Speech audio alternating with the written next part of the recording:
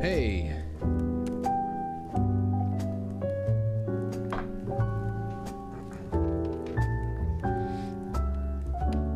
Hello, one and all. It's 6:58 p.m. on the East Coast. We're not as early as we usually are, but still, it's not 7, so I consider that a victory. And I want to welcome you to a Thursday evening show that I think should be pretty interesting.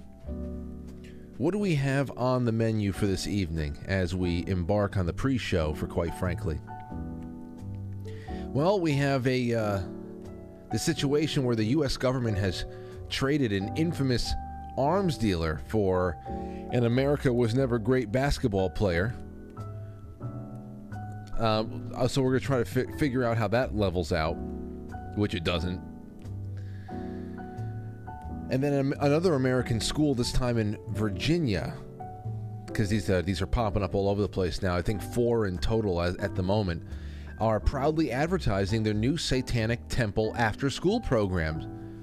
So we're going to open up the lines for some thoughts on that from the audience. We have some time in the first half. And then in the second half, we're going to welcome back Stephen Jonathan. He's an American educator who was on with us once before when we were talking about fairy tales and, I don't know, what was it? Bedtime stories and fairy tales. The importance of storytelling in the world of education, early childhood development, all of that stuff. And we were talking about Brothers Grimm and things like it was a great show, but I think Stephen hasn't been on with us in almost 2 years. I think it feels that way. It's at least over a year. Well, he's on with us tonight because I want to speak with him not only get his thoughts about the Satan Club. As you know, if you remember, Stephen is a devout Christian and a Catholic, and he has some things to say about this, especially as a veteran teacher as well. But then I want to talk a little bit about something Christmassy, and that is a little tradition known as the Jesse tree. I want to learn about that tonight because I asked Stephen, as we were catching up, I said, do you have anything that we can do for a Christmassy kind of segment after we take care of some current events? He said, oh, yeah, do you know about the Jesse tree? I said, no. He goes, okay, we'll talk about that. I said, great. I don't know anything about it. Don't tell me anything. And let's do that. So we have some good stuff tonight. Not all of it uplifting, but as well, but it's interesting. And I'm glad that you're here with me on a Thursday. Tomorrow is Friday. We're going to have Sam Tripoli on the show tomorrow night. See, I thought that we were going to have this entire week was going to be devoid of guests. All of a sudden, we had 3 in a row. And next week is going to be great. I even just booked, let me see here. Sam, we got the BCP on Monday, Shane Cashman on Tuesday, Jay Dyer on Wednesday, Timothy Gordon on Thursday. The 16th, we're just leaving for ourselves. Maybe we'll talk about George Washington's eggnog with Matt again. And then next week, or the week after that, I should say, Monday the 19th, Rich Barris is coming on. And we're going to be talking about just this, that, and the other thing. It won't be too much of politics and polls. It'll be a little bit more Christmas and family and just hanging out. That'll be great, hanging out with Rich. Then we got Chris Ann Hall, John Paul Rice, the family Christmas night with my family over here on the 23rd. And then I think I might take December 26th, that Monday, off. I think I might take December or a half day or something. Maybe I'll just pop on to a porch stream with a cigar and just ask everybody how their Christmas had gone. But after that, there's really nothing. Yeah. Well, I did book. I've got Toby Wright coming on January 5th. Toby Wright, he is a very accomplished music producer. And he, for any of you rock and heavy metal fans out there, you're going to love this conversation.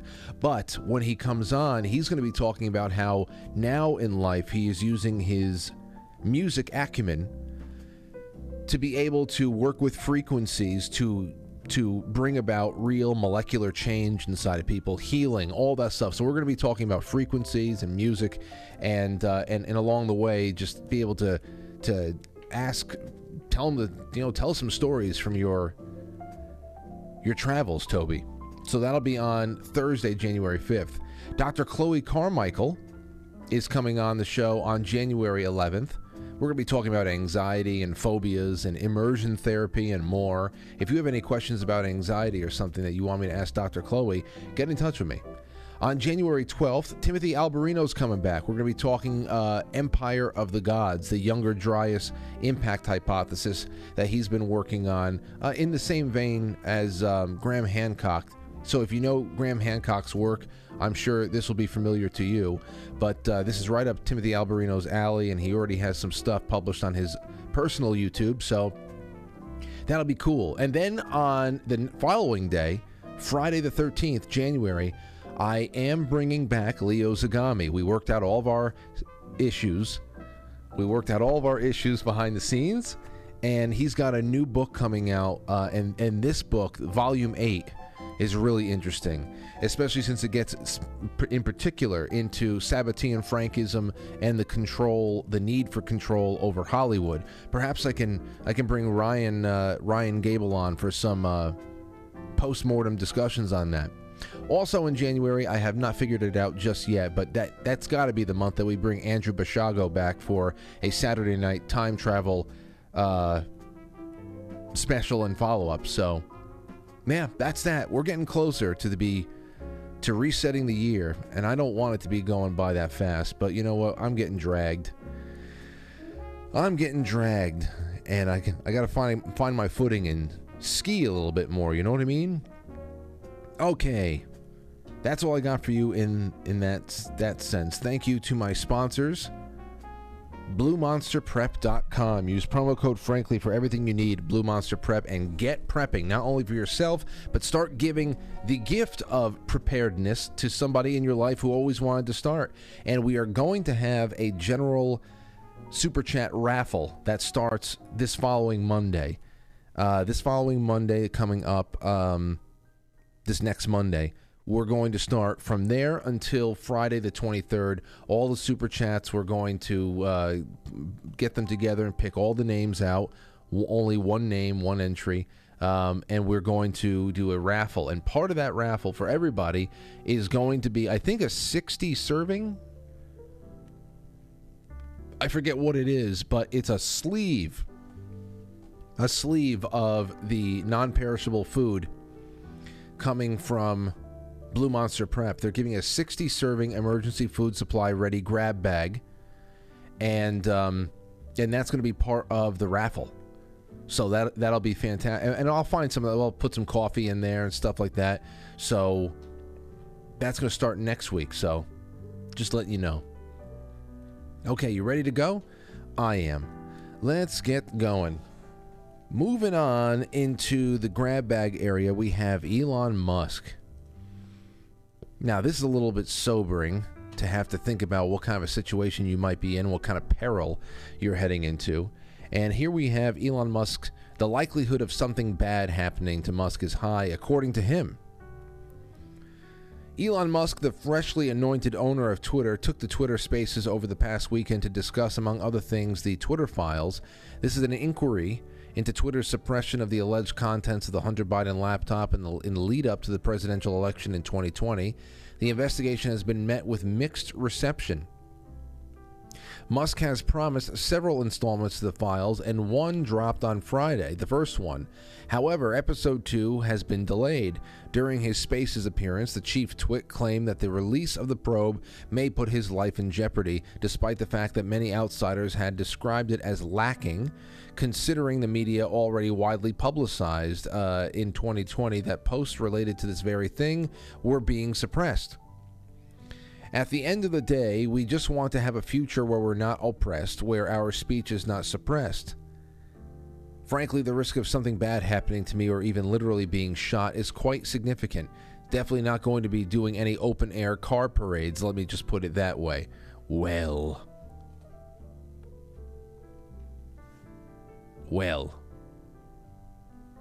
I don't know. Oh, the on-air sign is off. Sorry.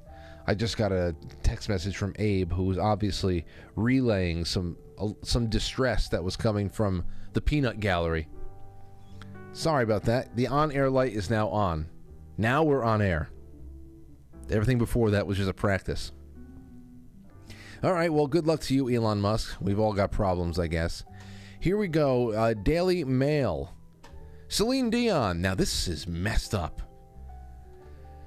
54 is diagnosed with incurable neurological disease. Tearful singer reveals she has a rare 1 in a million stiff person syndrome.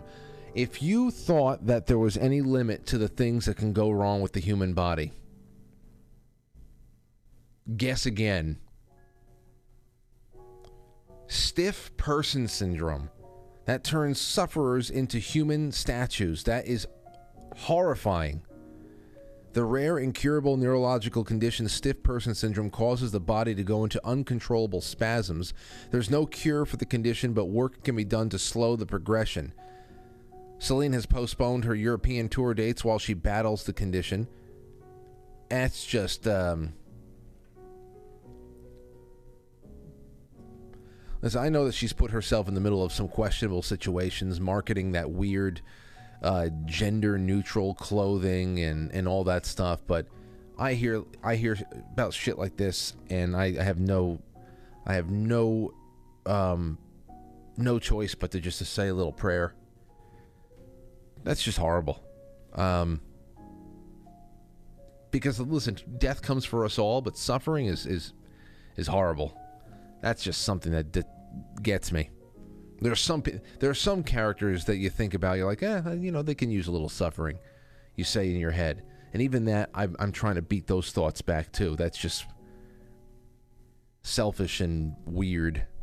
But I hear this, and I'm just like, that's just horrible. Then, of course, you have Jonathan Greenblatt from the ADL out there pretending like he has a problem. Here he is for 39 seconds stating that, well, you'll hear it. Here, this is what he's saying. I guess it's on the Breakfast Club. If someone said to me... Hold on a second. He's using his imagination now, so it's probably going to be, really bad. If someone said to me, anti-Semitic incidents will have tripled again. Synagogues will be shut down. Jewish day schools will be closed because of the threats. Jews will have left in large numbers. Tucker Carlson will be the nominee for the GOP, and will say we need to get all the globalists out of. There'll be no globalists in my administration. That shouldn't sound so crazy. Yeah. That shouldn't sound so crazy.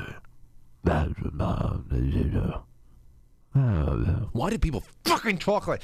Use your voice! Guttural. Get guttural. Speak. Project your voice. Hate when people settle into a microphone all cozy. That wouldn't sound... The microphone will do the work. You fucking weirdo. You loser as it is. You loser. That wouldn't be so crazy, would it? Yeah, it would be, you fucking idiot. Tucker Carlson is... I wouldn't be surprised if Tucker Carlson is the GOP nominee and he says, no globalists in my administration. And, of course, that means Jews. I can't. I can't anymore. I can't.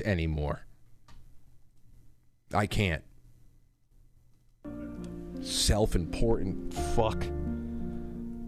Crazy asshole. So now you can't talk about globalism. You can't. It's wrong. Of course, that's the real thing here. The United States is meant to be, like everybody else, a unit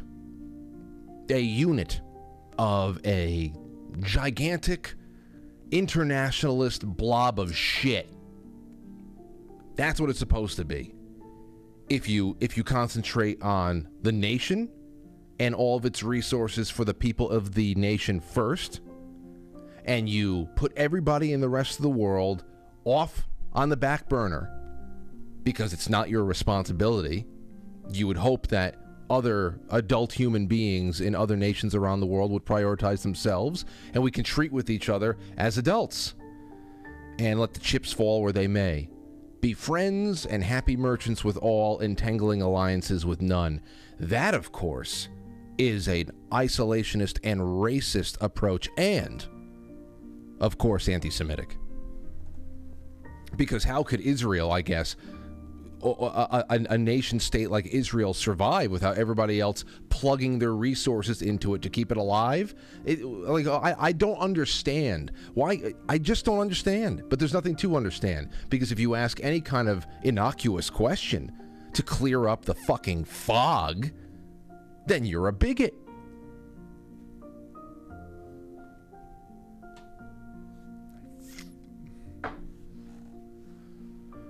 Okay. Moving on.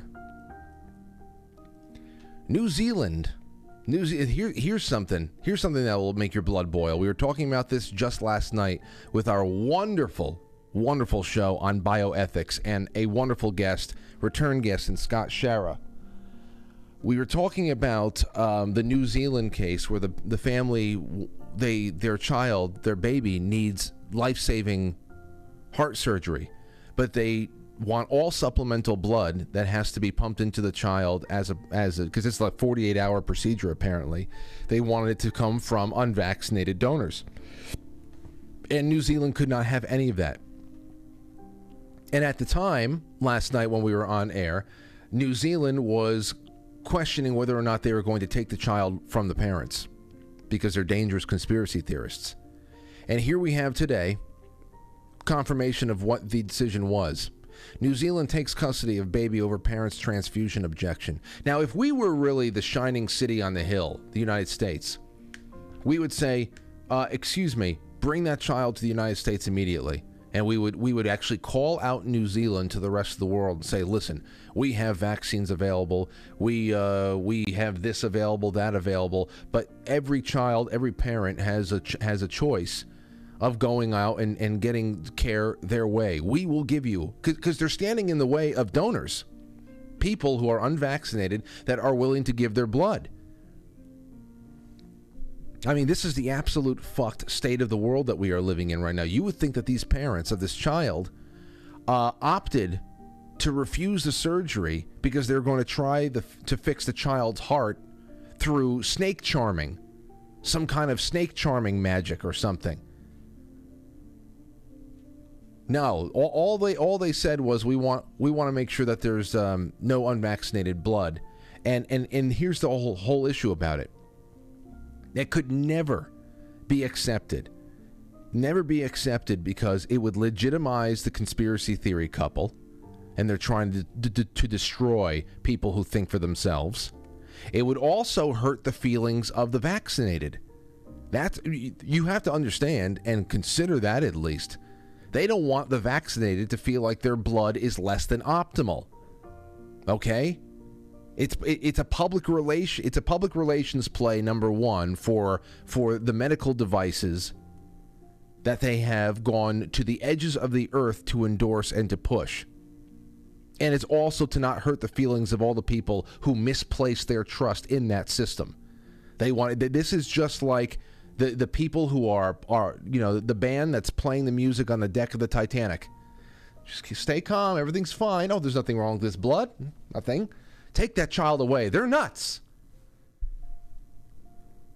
So New Zealand's High Court on Wednesday took custody of an infant whose parents insisted that he received blood only from donors who had not been vaccinated against the novel coronavirus, a demand the court said prevented doctors from performing life-saving surgery. Nobody was prevented. They just dug in and they made I would even say, and I gotta say, this is what is bothering me. I got a lot of things bothering me right now, let's be honest. But what's bothering me is that it's a crucial part of this show to keep up with certain key stories, even if they are merely superficial and political in nature. You just want to know what's going on outside so that we can be more comfortable talking about other things inside. Leave the world out there, and we'll just do our thing in here. So it's okay. I find it and useful to keep up with the Joneses in the normie world while we continue to dig deeper and ask better questions and build our own conversations in here. But this is not politics anymore, and it hasn't been for a while. So it's becoming harder and harder to even talk about these issues. I've said for a while we were in a post-constitutional society. This is not a republic. It hasn't been a republic for a very, very long time. We've got to be able to grasp that, to be able to be realistic about where we're going next and what our responsibilities as individuals are, because this whole, this restoration thing is not going to happen the way we think it's going to be. But there's another thing that's going on. It's the fact that even from a superficial political sense, we are in a post-political society. Everything is deeply spiritual. It is deeply sectarian, religiously sectarian. I'm talking about religious sectarianism. Everything we grew up learning about between Muslims, warring tribes in the desert out there, it's happening here. It is satanic on the ground level, Luciferian at the decision-making level. It is that bad. When we get to the Satan Club thing, it'll come around full circle. We need to be able to just keep that in mind as we go forward. We are in a post-political world. It is purely sectarian. There is no sense to be made from a decision like this to keep two parents from even having access to their child and denying a very simple request that does not even change the procedure that needs to be done on the child's heart to save the child. It is a political, because this would be to say that their sacrament is the opposite of what it claims to be. How dare you reject our sacrament? How dare you? And if you don't get all the sacraments, then you don't get the life-saving surgeries. So it's now this is going on. So we'll keep an eye out on this, and God be with that child. What can you say? All right, 7:21. Let's get on into it, because I want to jump right into this Brittany Griner thing. Well, I've only mentioned once or twice in passing. But, of course, this story today asks questions of, damn, what a bad trade, huh? All right, we'll get around to that. Don't go anywhere. It's great to have you here. I shared all of the live links across all of my socials. I would love it if you can sponsor me tonight with all of your social media muscle and syndicate the show. You are my Westwood One. Thank you so much. We'll be right back.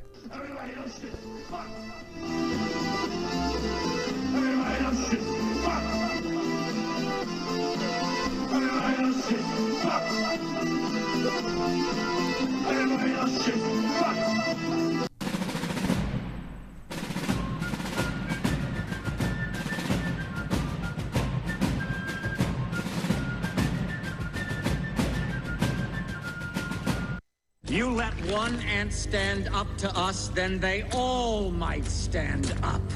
Those puny little ants outnumber us 100 to 1. And if they ever figure that out, there goes our way of life. It's not about food.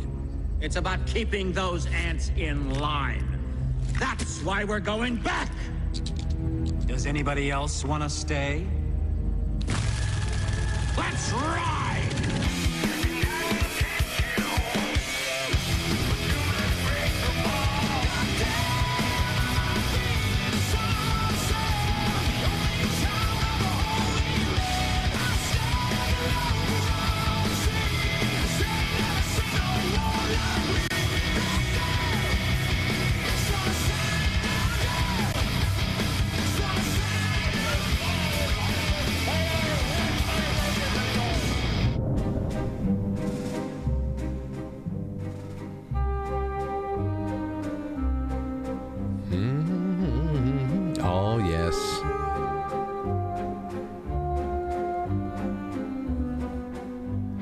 Oh, yes.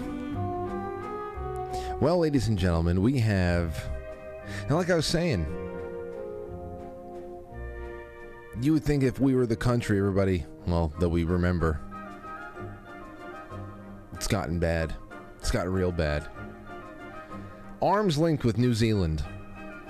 Sickening. All right, so I hope that you've had an enjoyable day. I'm doing my thing over here, making sense where I can and pushing along.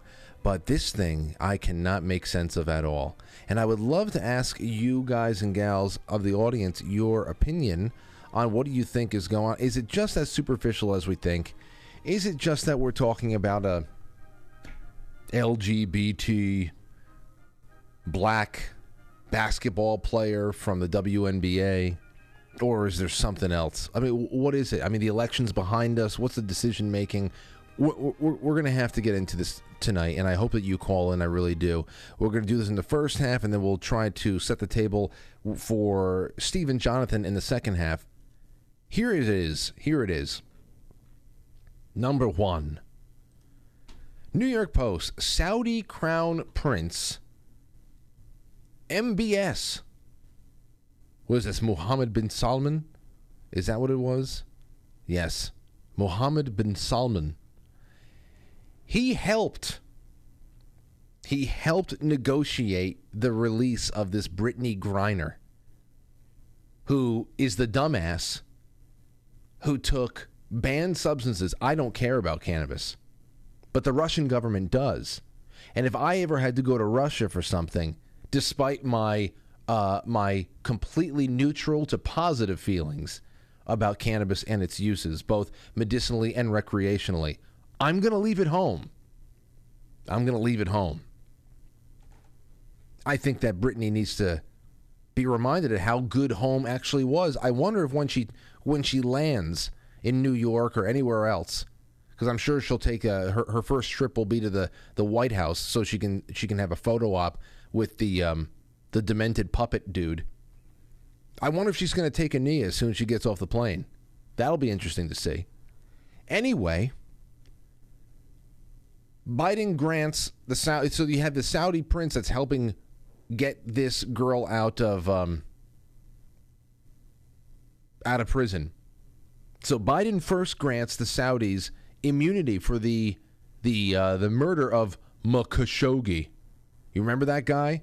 Remember that guy that everybody was up in arms? Anything that can be, they'll be up in arms about Donald Trump going down to Puerto Rico and throwing a paper towel to somebody after Hurricane Maria. Oh, my God, he's throwing paper towels like this is a football game.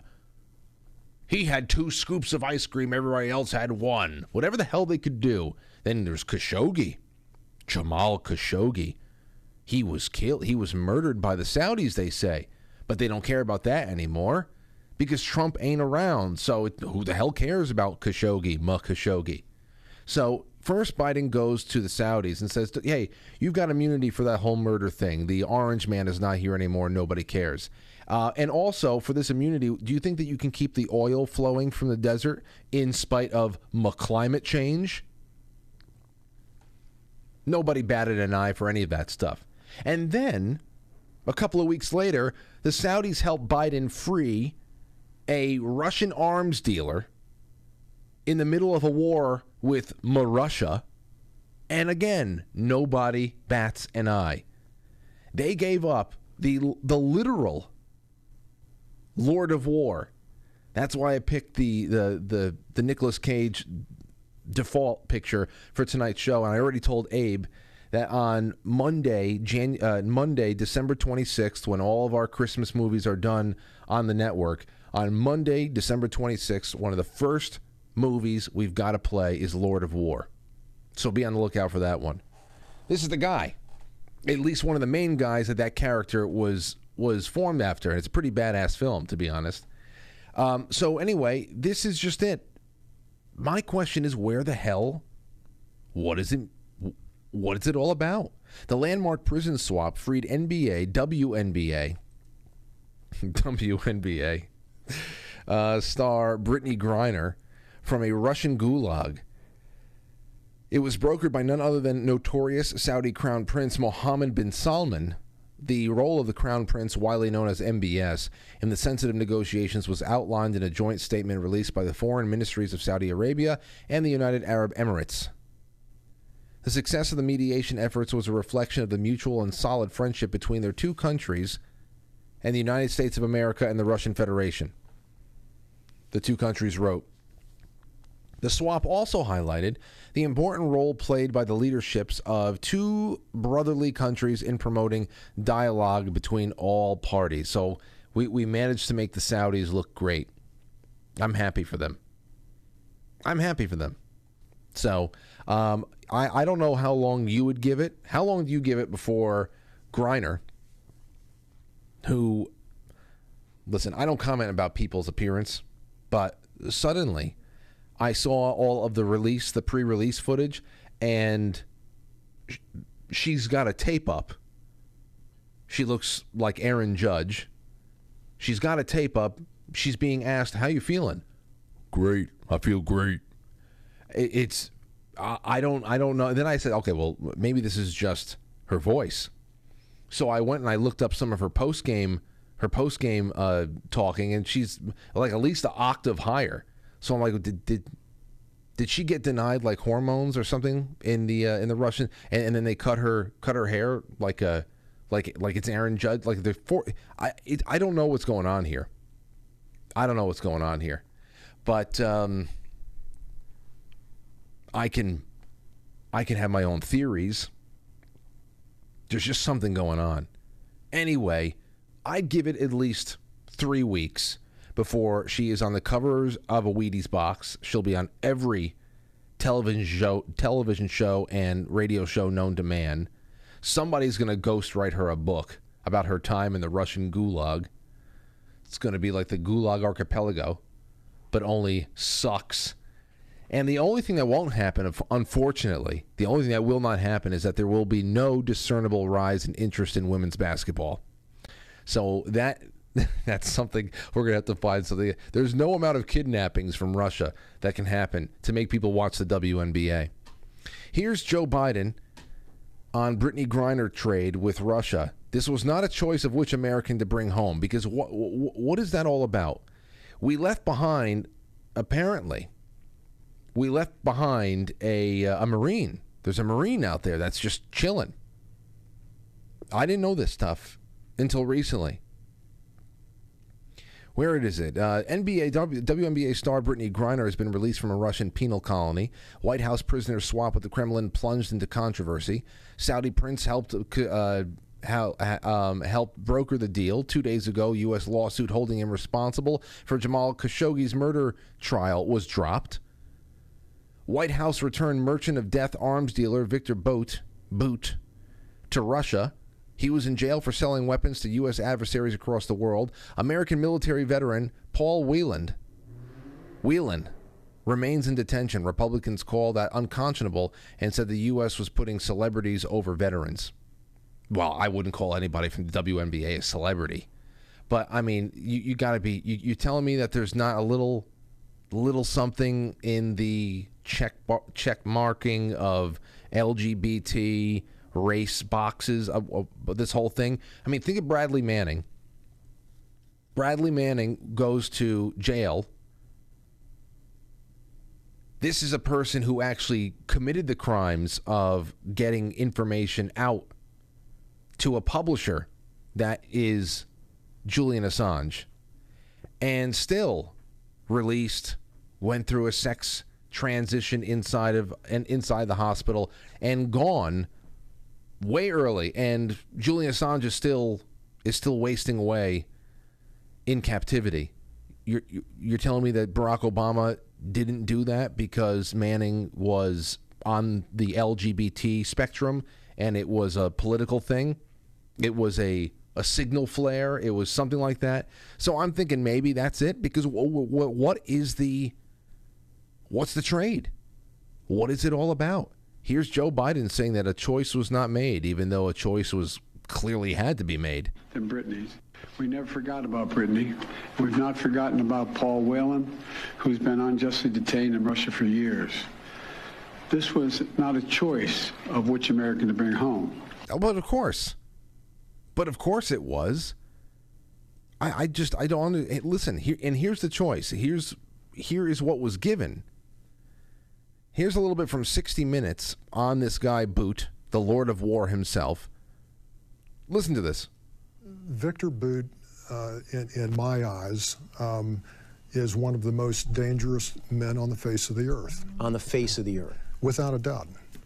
Now, listen, you're talking about government company men, these types that are looking around the world. I understand everybody's got blood on their hands in this in the world, especially when you're acting on this level of power.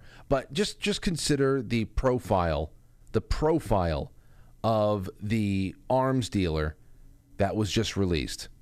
The resume. I'm just trying to think of the trade, not about the hypocrisy of anybody representing the United States government calling anybody else dangerous to one type of one way of living or another. Okay, I understand that, but just listen to this. Mike Braun, the former chief of operations for the U.S. Drug Enforcement Administration, told us Bout first exploded on the scene in war-torn West Africa in the late 1980s. Elevating bloody conflicts from machetes and single-shot rifles to AK-47s, not by the thousands, but by the tens of thousands. So he weaponizes civil war in Africa. He transformed these young adolescent warriors into insidious, mindless, maniacally driven killing machines that operated with assembly line efficiencies. Now 43, Bout from the Soviet Republic of Tajikistan is a mystery man who reportedly served in the Soviet Air Force and intelligence service. So you see the resume there, and I'm thinking to myself, you couldn't get 2 people out of jail for this guy? You couldn't get 2 people out of jail for this guy? You called it even with the WNBA player who was stupid enough to try to bring banned substances into Russia? That's what this came down to. It's just unbelievable. And some people are really upset about it. Now, here's a DEA agent is disgusted about the move, disgusted that Bout was traded.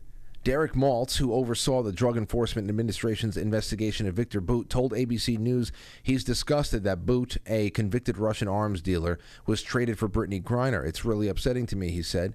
In 2008, Maltz was a special agent in charge of the DEA's Special Operation Division, whose agents took down Bout in a sting operation in Thailand. The DEA was asked to take this guy down because he was such a national security threat. In November of 2007, Bout agreed to sell DEA informants posing as rebels in Colombia millions of dollars in weapons. Bout was ready to sell a weapons arsenal that would be the envy of any small country. Again, hypocrisy. Just you have to ignore some of the hypocrisy and just build up the character profiles of the trade, because the what we left the new Taliban government, which nobody even talks about Afghanistan anymore, as far as the treasure trove of cash and ammunition and a small air force and an entire mechanized line of armored vehicles, it's just incredible what we left them. Tens of billions of dollars, including a ready-to-go $1 trillion to $2 trillion a year opium business, which makes me feel like it's not really all out of our hands out there. I don't know. I just don't see how you can leave that money, how you just don't start the war up all over again. It's almost like they just wanted to be able to have a less expensive reason to be in there and harvesting the poppies. I just don't know. I have no evidence. I don't have an inside man or woman. there's just something that doesn't make sense about all that. But here you have it. Now, I understand this kind of sting because, again, I'm sure that there are a lot of DEA agents out there, though the entire DEA should not exist. There's a lot of DEA agents out there who want to do good work, and they see certain people as threats to the U.S., and they see themselves as a shield against which danger can beat itself. And and they can keep that from coming to the homeland, especially since we're so incendiary around the world. We keep giving people more reason to want to hurt us. But it reminds me of another one. This is not the first time that a Joe Biden-involved operation has done something like this for political gain, although, again, I don't know what the gain is. I just don't understand what the gain is. Here is a story that I brought up several times over the years. This is from Politico, going back to, when is it now? I forget. It's years, though. Obama was still in office. The secret backstory of how Obama let Hezbollah off the hook. An ambitious U.S. task force targeting Hezbollah's billion-dollar criminal enterprise ran headlong into the White House's desire for a nuclear deal with Iran. This was a story that Politico broke about the disruption of Project Cassandra that they were running out, that the DEA was running against Hezbollah, who was, at least in a smaller way, running hundreds of millions of dollars into the United States to buy used cars and then getting the used cars shipped out into Africa for whatever their uses are. I don't know. But they had this Hezbollah general in their sights, and all of these drugs and money and other kind of schemes were running through our country and in many ways targeting our country. And they stood out of the way of it because they did not want to cause any problems for themselves in negotiating the Iran deal, which, again, another thing where I don't care one way or another. I just don't understand how the Iran deal was an advantage, where you say it's supposed to keep nuclear arms out of Iran, but it doesn't do anything but delay them from getting nuclear arms. I don't get any of this stuff. This is why I just laughed it off, and I was really more pissed off about how they screwed up all of the treaty process. They tried to turn and they inverted the treaty process of the Constitution on its head around 2015 or 14, whenever this was going on. That was more so the things that were getting me pissed off. The Iran thing, I still don't get it. But here it is, Hezbollah, which is Iranian-backed. They didn't want to cause any problems at the negotiating table, as weak as we were under Obama, and we were pathetic. Pathetic again, of course. But you can read about this. Politico, every once in a while, they do critical work, and that is Project Cassandra.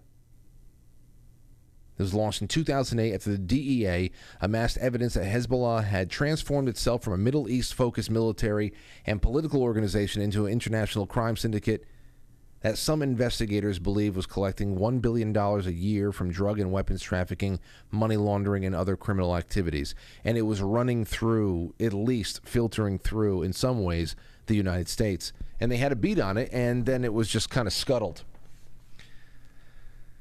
So, that's it. Yeah, they were here it is. They followed cocaine shipments, some from Latin America to the West Africa and on to Europe and in the Middle East, and others through Venezuela and Mexico into the United States. They tracked the river of dirty cash as it was laundered by, among other tactics, buying American used cars and shipping them to Africa. And with the help of some key cooperating witnesses, the agents traced the conspiracy they believed to the innermost circles of Hezbollah and its state sponsors in Iran. But they needed that useless, weird deal. So again, what are all of the inspiration? What's the inspiration behind it all? I don't know. I can't believe you couldn't get two people for one warlord. Two people for one warlord. I just can't believe it, because I'll tell you something. The market value in the United States, we're not talking about war. The market value in the United States for the WNBA doesn't come close. Doesn't come close to the value of a warlord. So I don't know where this comes from. I don't know where this comes from. I don't know why you can't get one more person out of that deal. So you guys, you let me know what you think about that.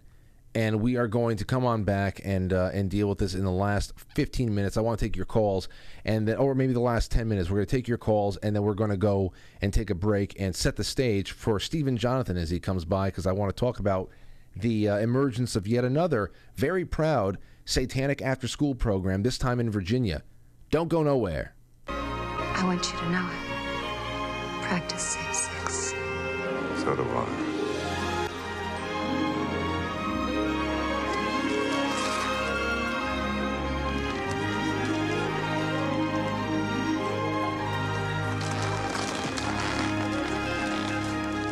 What on earth could have destroyed this lock? Well, the simple answer is this key, but as you can tell by the way I'm able to actually snap the key off in the lock, this key isn't a normal key. It's made out of something very special that will destroy the lock. It's made out of pure gallium, an element that's able to melt at around 26 degrees centigrade. It's even melting by the heat of my hand, as you can see here. Fascinating metal. After an hour, that key has dissolved into the lock itself, and I can rub away the anodizing on the aluminium body, and it breaks apart like it's made of chalk. It's so strange that a piece of gallium can be absorbed into the aluminium metal and make it so brittle. It actually forms a degenerate alloy that destroys aluminium. Oh, it's so fascinating and so cool. You're listening to Quite Frankly.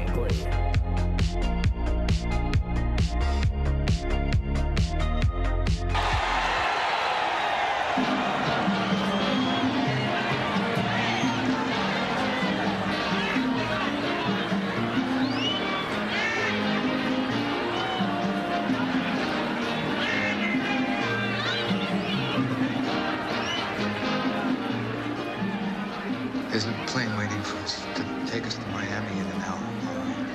Don't make a big thing about it.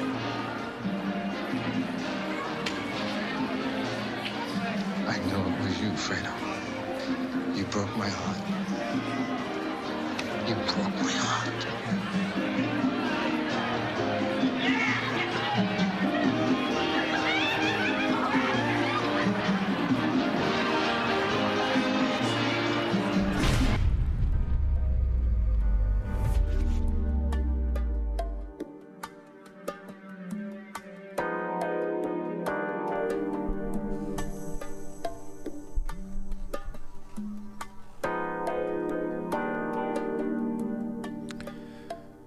Okay. You know, I have what is the John Cazale? I knew it was you, John Cazale. Let me see. I knew it was you. Is this 2009? Yeah. At some point, we got to play this. We got to find a way to play this on the network as well. There was a 2009 documentary film. I think it came. Was it HBO? Yes. This is it. It's a 40-minute long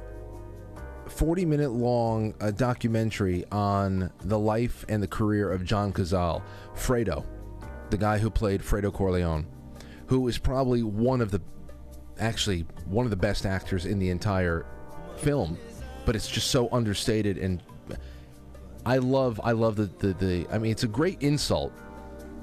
You know, you call somebody Fredo, especially when they're the weak one, the bumbling one in the family or in the organization or something like that.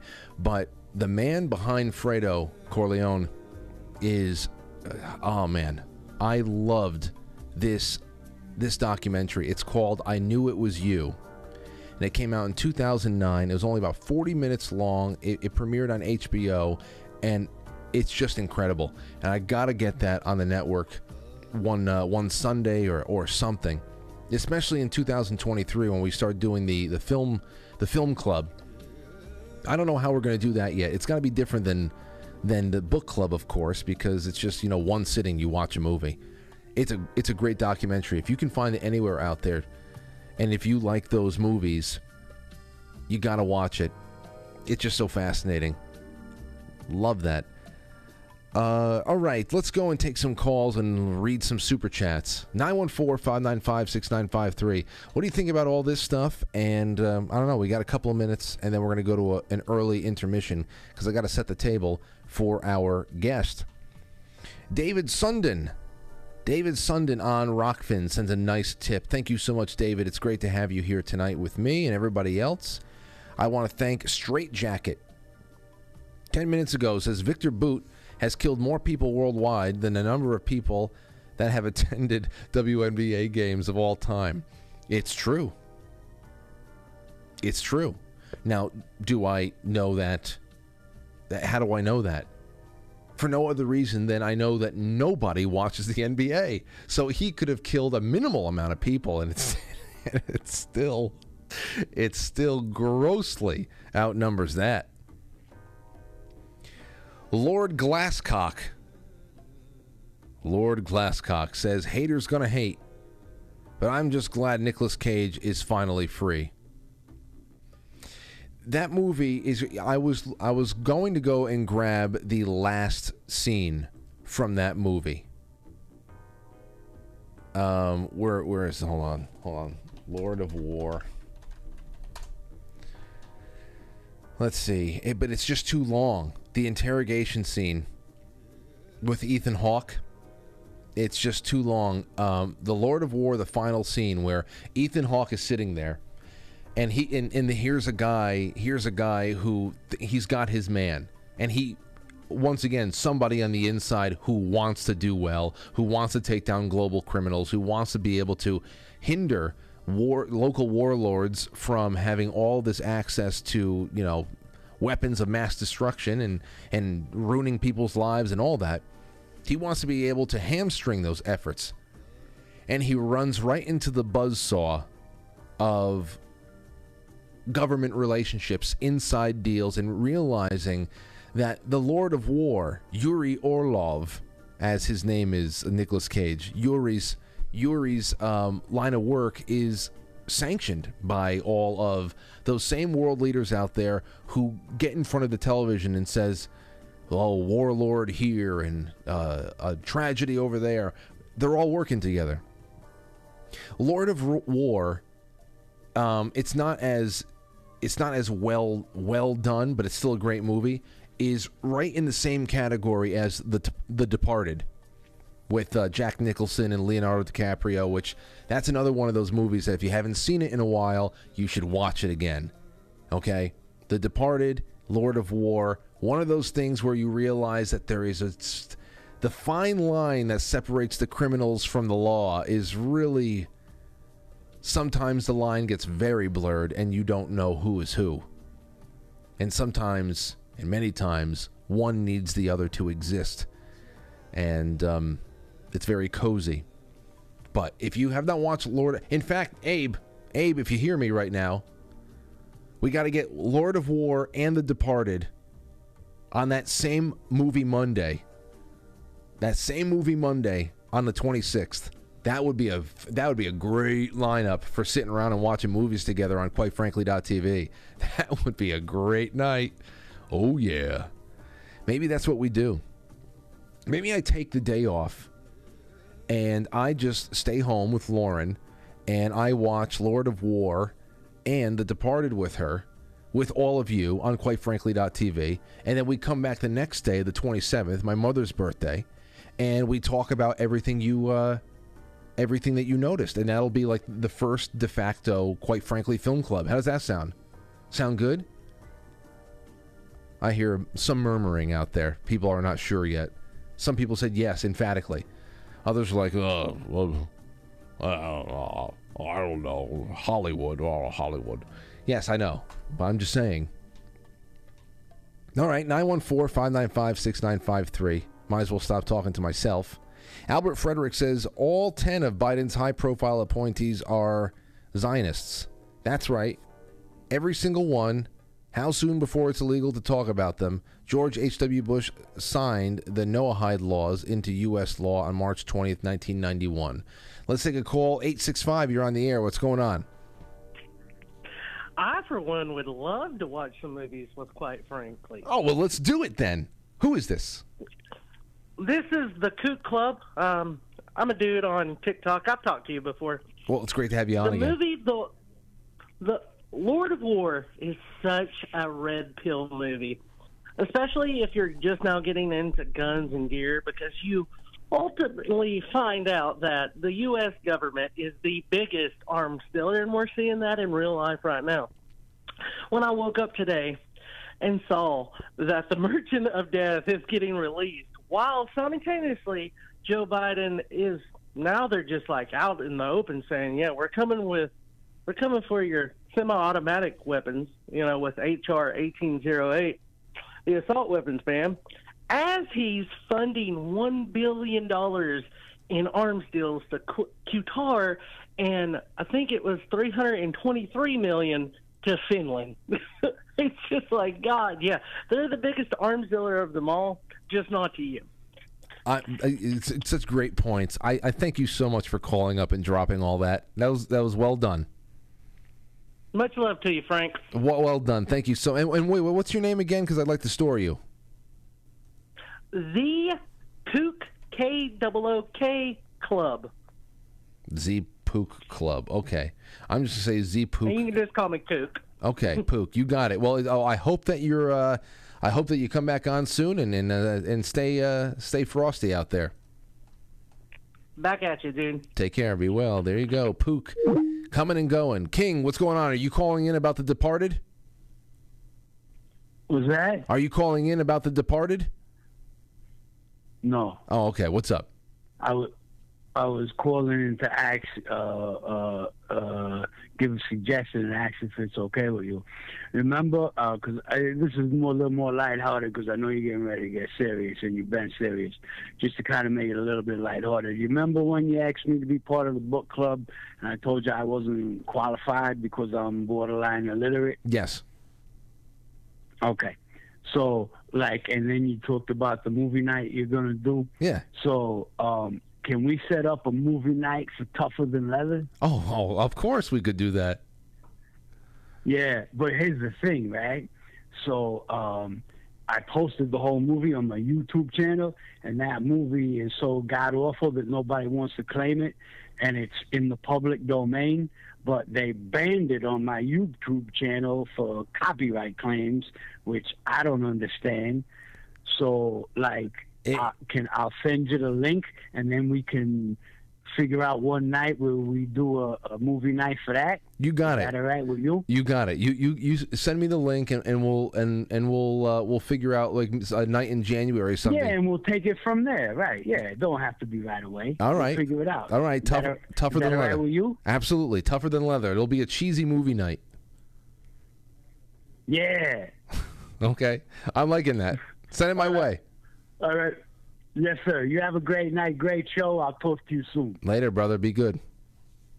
Yes, sir. Okay, let's go and let's take a call. Randy, you're the last call before the break. What's going on? Hi, Frank. I just want to suggest a show topic that's been on my mind. I think it would be a great idea. You're a parent, too, right? Welcome to parenthood.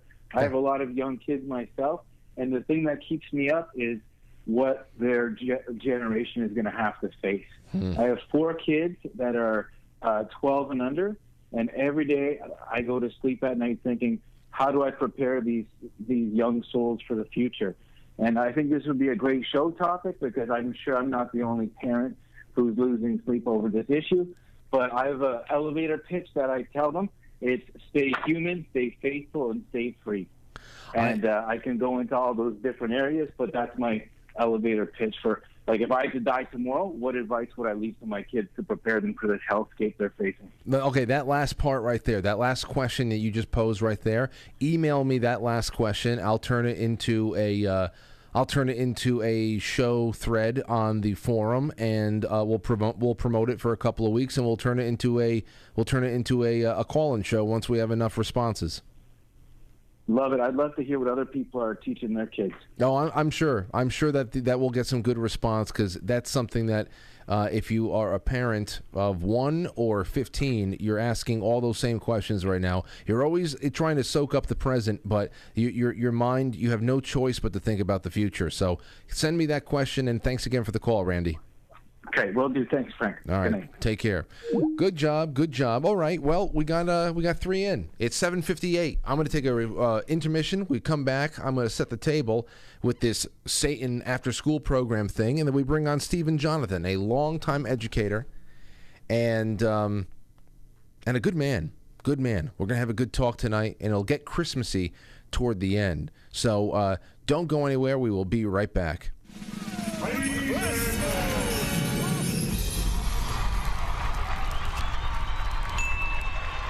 Welcome to intermission. We'll be right back.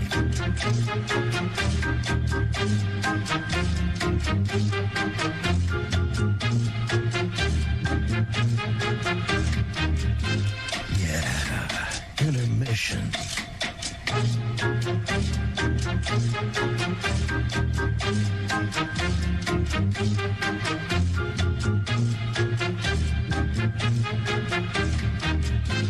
Yeah, intermission.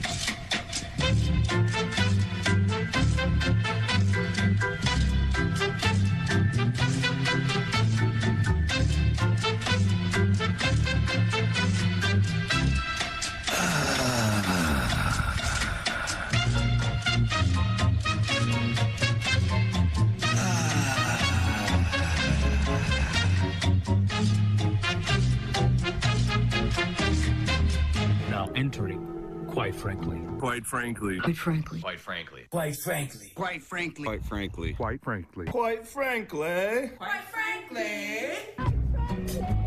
Quite frankly. Quite frankly. Quite frankly.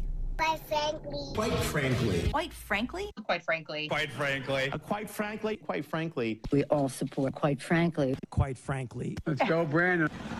Not quite. Quite frankly in Roma, Italia. I really like you. You're very smart. So everybody watch, quite frankly, with Frank.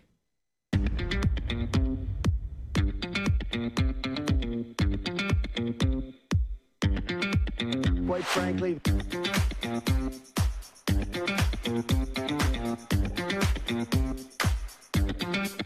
How dare you?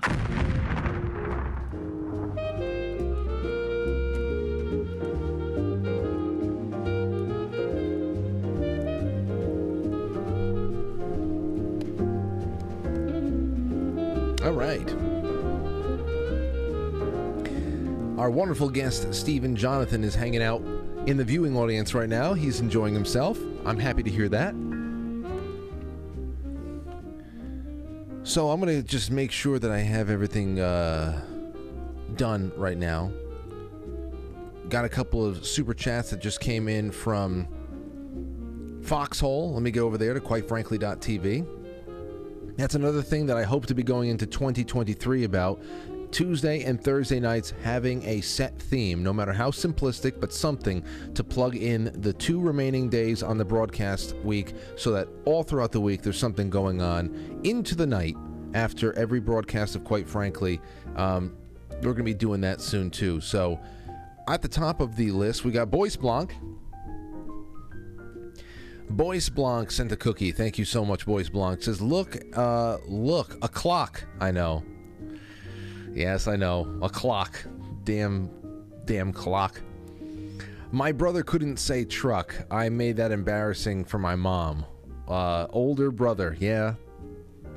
I wasn't that separated, too separated from Anthony to be able to play on his linguistic ineptitudes at the time. You know, we're only two years apart, so if I was 7 and he was 2, then I would definitely be coaxing him into saying terrible things. But we did that to my cousin Amanda.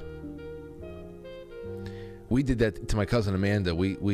got her to scream stuff at the mailman and things like that.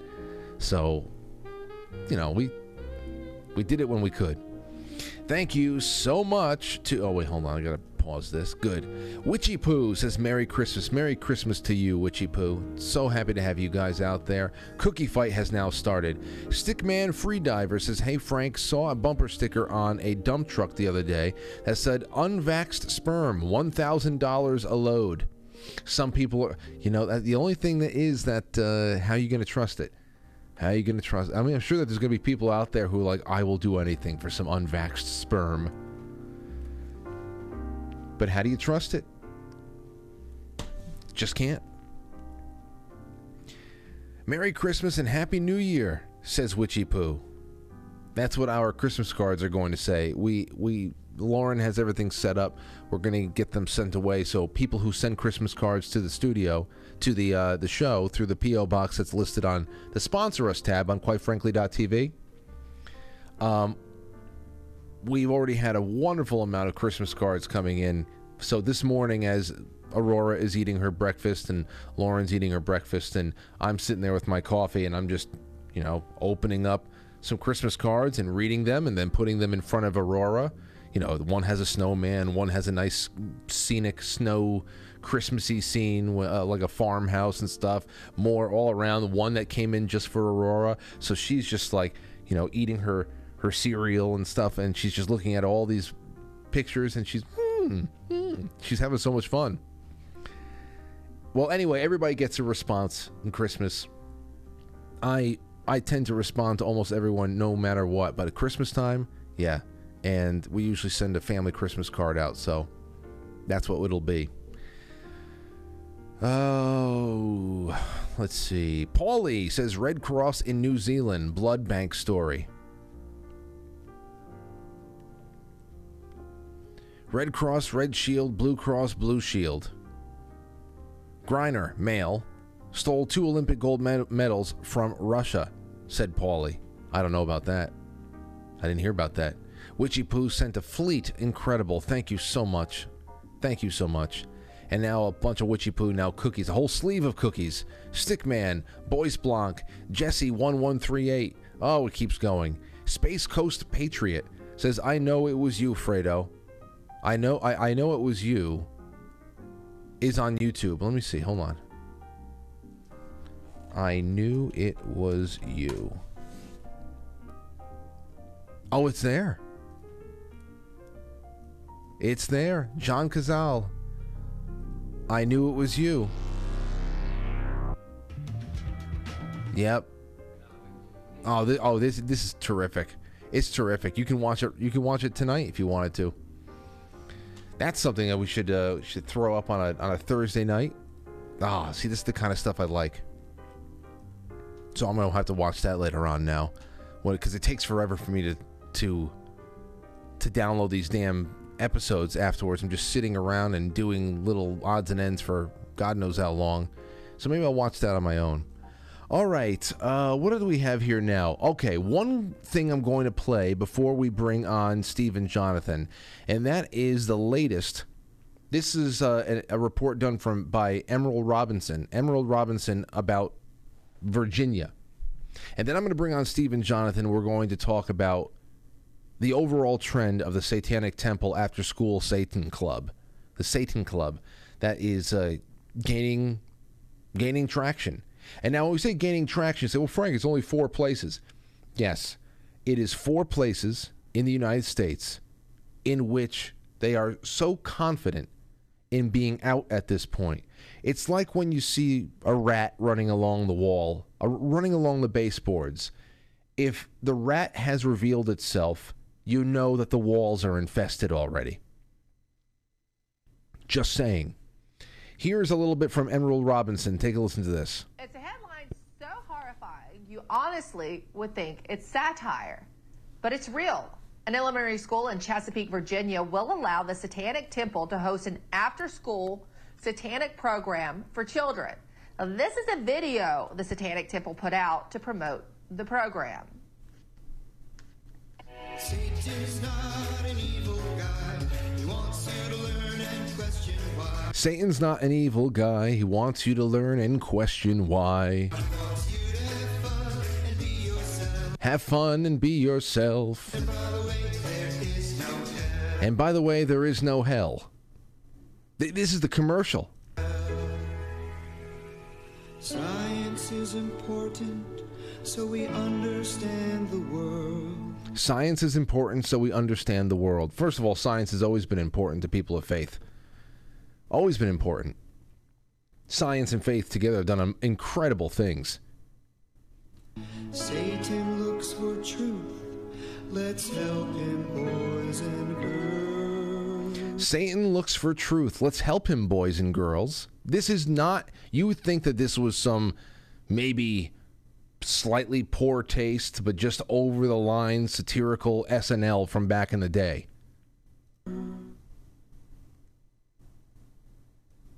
Yeah, so I mean that's what's going on here, and that is in Virginia, the land of presidents. So what I'm going to do right now is I'm going to call up Stephen Jonathan, and before we do that, I want to read you a little bit, something about him so you understand what kind of a guest we have coming back tonight. Stephen is the founder of St. Isidore's Artisan Academy at Stella Maris Ranch in Seadrift, Texas. He is the executive director of the St. Thomas More Teaching Fellowship for the Archdiocese of Boston Catholic Schools. Stephen is a senior fellow at the Cardinal Newman Society and a senior fellow at the American Principles Project. He's a writer, public speaker on culture and education. On culture and education, Stephen's primary mission is to articulate the nature and the purpose of an authentic education. And it's been, I don't know, it's been at least a year, but maybe two. It's great to have him back, though. Stephen Jonathan, how you feeling? Brian, good to see you. I'm great. How are you? Great to see you too, my friend. In fact, I think the last time you were on, you weren't able to see me because I didn't have this secondary camera angle set up. So now we're on even playing field. That's right. That's better. Absolutely. So, okay, listen, let's just jump right into this. I have another clip for you. I mean, first of all, some of your thoughts, general thoughts about the Satan Club that is now not a one-off. It's a four-off. And obviously, as I said, the rats are probably behind the walls if you see them running across the living room floor. Some thoughts on this as far as where public and private education is going these days and the influence of this kind of really, this really hardcore humanist satanic worldview. Yeah, the interesting thing is that the After School Satan Club, they kind of tried in 2016, 2017 to get some centers going, and it didn't go well. I heard one of the reasons was they didn't have volunteers to come to these centers. Their plan is to come wherever there's a good news club, and in the name of religious freedom, they want to open a satanic after-school program. And then it's very, very tricky. I think what people wouldn't understand is that what the modern public schools are doing is very similar to what the Satanic Temple would want to do in their after-school Satan programs. I think that would be the shocking truth. Oh, yeah. And it's all very confrontational and all very antagonistic. When I had interviewed a couple of times a former head of the Satanic Temple and how they would show up and do the black masses in Harvard and all that. And it really is just about, okay, well, where is anybody in the Christian realm going to be showing their faces? We're going to show up and just be antagonistic because, of course, they say they are a anti-theistic. They have an atheist religion is something that is so oxymoronic to me, but I guess it kind of makes sense when you realize that the mission statement is just to be antagonistic whenever they can be. Yeah, and I think they're just antagonistic to anything that is making claims about the supernatural or making claims about authentic religion. I think they're very sympathetic and very simpatico with the way secular humanist society is going. I think it's very compatible. You got to listen to this. Here is the second one I wanted to bring up. There is a Satan Club could be coming to Guilford County in North Carolina. This is somewhere around Greensboro.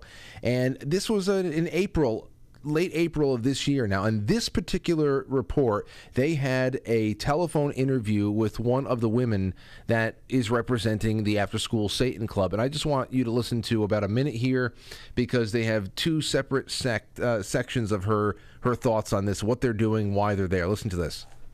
Its sole purpose is to offer a safe and all-inclusive alternative to other religious programs, including the Good News Club. Everett explains that the club has two rules when deciding which schools to start a club. They already have a religious club meeting at the school, and they go where their presence is requested. So the Satanic Temple is a non-theistic religion, meaning that we don't believe in an actual literal Satan. What we do believe is Satan as a symbol to standing up to tyrannical authority, asking questions, and bringing the hypocrisy of our laws really forward. So standing up to tyrannical authority. Wow. Yeah. I mean, go ahead, Stephen. I can't. I'm a public school teacher. How many public school teachers have I heard saying very, very similar, if not the exact same thing, without mentioning Satan? This is what ought to trouble parents, is that this is the rhetoric in the schools anyway. Radical relativism, a disconnect from things that are transcendental, a revulsion from what they're calling laws. This is really about anarchy and self-worship. They fall short of saying that's what it is, but that's what it is. It's not really atheistic. It's a self-assumption that one is one's own God. And it doesn't come through, but a lot of what they're saying just isn't true. And it's really hard to disentangle it. But as we go over the seven tenets later, hopefully we'll be able to discover and uncover how untrue many of the things that lady said were. I want to do that right now, but first I want to just stop a little bit on what you just said right there. How this is what the status quo is without ever mentioning Satan. And I had brought this up. I think it was about, I don't know if it was earlier this year, whenever the Astro World thing happened, where we had the Travis Scott concert and there was a stampede and people were analyzing what was going on stage. They were analyzing all the music, the imagery, the kind of drug use that was going on over there, the crowd control techniques and everything else. They said this is a satanic operation. And people, of course, those who have to run out and fact check this stuff and say, oh, put, everything's satanic. There's nothing satanic about this. And that's the whole point. People wonder, I guess they need somebody to be dressed up in black robes and having deer antlers on their head or sporting any other kind of symbols for this to be something that is satanic, not understanding that the everything in this country, the baseline of how we operate, especially in education and in media, is pushing Satanism, which is this investing in the humanist experience, devoid of any kind of higher authority, because you are the highest authority in your life, and that is all. People don't understand that they think that you need people to be running around with their faces painted red for this to be a satanic something that's going on. So yeah, expand a little bit more on that if you can. Yeah, what you just said is very well explained. I can't remember. I think it was C.S. Lewis who said one of Satan's best tricks is to get people to not believe in him. It's funny because the Satanic Temple says we don't even believe in Satan except for as a symbol of freedom from authority. That's enough to really understand that it is in fact satanic, and that's exactly what Satan wants you to do. All Satan needs you to do is to ignore or hate God, or see yourself as the authority, to make yourself the priest, prophet, and king of your own life. That's all Satan needs you to do. And that's what the secular humanist agenda wants you to do, because it makes you a good sheep. And that's what Satan wants you to do, because it makes you a good sheep. So that's in a nutshell. So it is very satanic. Then let's just kick this right off then, because the 7 fundamental tenets for the Satanic Temple. I think I've done this a little bit in the past. I at least went around, I think, the 3rd tenet, because that made a lot of headlines even earlier on in this year and a little bit late last year with the abortion situation. We'll get to that when it comes up naturally. But get us kicked off. Let's talk about this one by one. Let's. Now, third one you mentioned, the Satanic Temple, they claim that is a religious sacrament. They claim that that's a religious ceremony, that they're going to invoke rights to have an abortion ritual. It's crazy. And I sent you some billboards we can look at later. But let's look at the first one. But before we do, let me say this. They are so clever and so well done that most of us, being deformed by the world, including myself, we would read these and think that they sound good. And then when we criticize them, they come back and say, well, that's not what we mean. It could be an endless word game. So before we even do this, we have to set up the ground rules. Here's the deal. We have to agree that what the words say, we should read them, and we should look to the realities to which they point and discuss those realities. It's not up for negotiation, the realities they point to, but it is up to negotiation how we interpret this. So I hope we can be really clear and discover how really terrible these things are, even though they might sound really good to our modern ears. And I admit they sound good. So do you want to read the first one? Number one should strive to act with compassion and empathy toward all creatures in accordance with reason. Yeah, that sounds good. Everybody who hears that says, yes, we should strive to act with compassion and empathy. Those are the two, empathy is the number one virtue in the public schools. And I don't need to explain why it's a huge problem other than to say this. They make an all statement with, we should act with compassion and empathy towards all creatures. That's like a universal statement, meaning they're placing compassion and empathy as the highest things. And then they're claiming those things should be guided by reason. Now, this is really twisty and ironic because we should use our reason to guide our empathy and our compassion, but these are not the guides for how we treat other people. It's not about how we feel about them.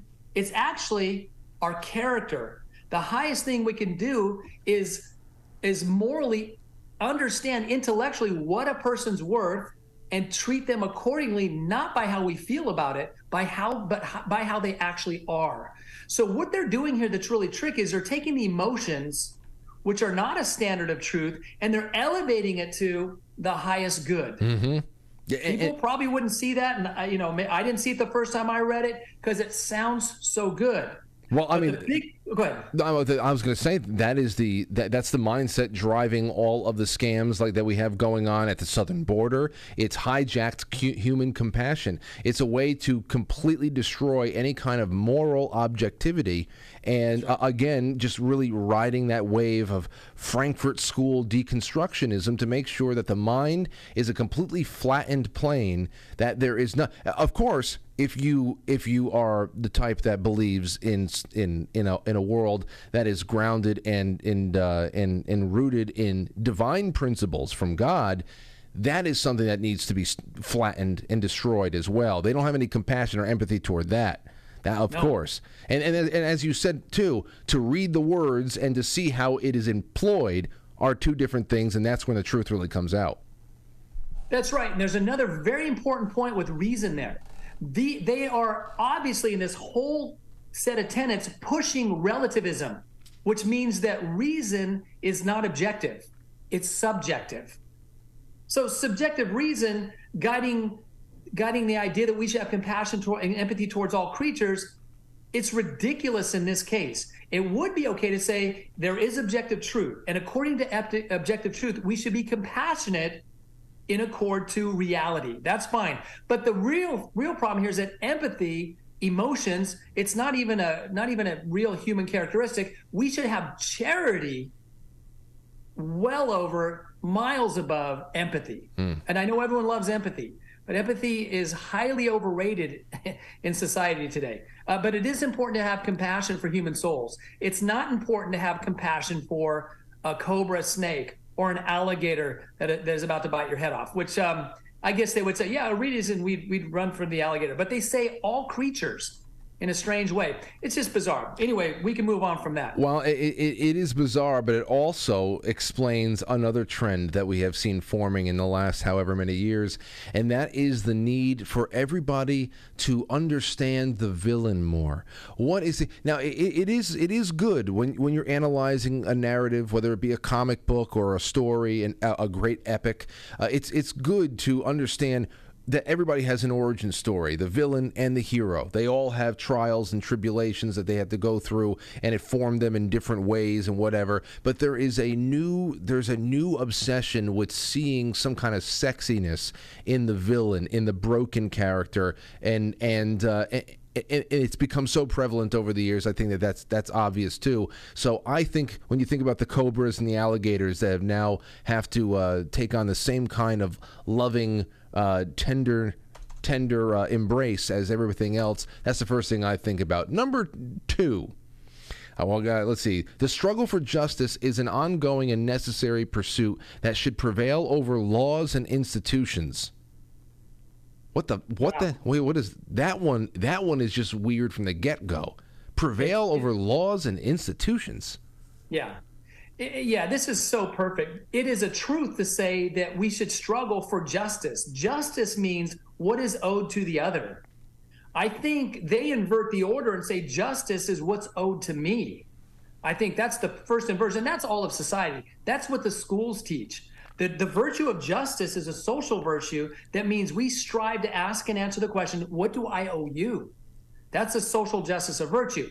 But that they say that it's necessary to pursue and to have that prevail over all laws and institutions is a statement of rebellion. And that should be really clearly understood.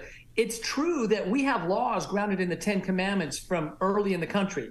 It's also true that now they're devolving into arbitrary, more and more meaningless laws, and they're claiming they want more anarchy in the pursuit of justice, which they'd probably define as self-satisfaction or the freedom or the license to do whatever you want. So there's a lot going on there. There is, and to combine that with number 3 here, one's body is inviolable and subject to one's own will alone. Now, when I think of number 2 and number 3, I think of some of the conversations I've had with former high-ranking members of Satanic Temple, and they were very Darwinian in their thinking. It was the strong should be able to prevail over the weak. That is just the normal order of things. If you're not strong enough to be able to fight off somebody else, then to the victor the spoils.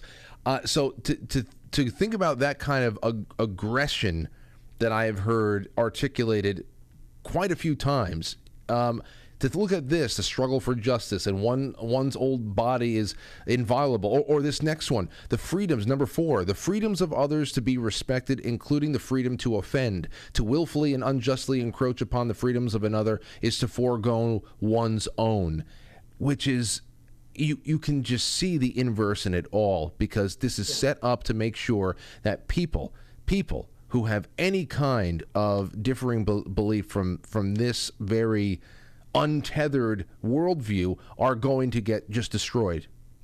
That's right.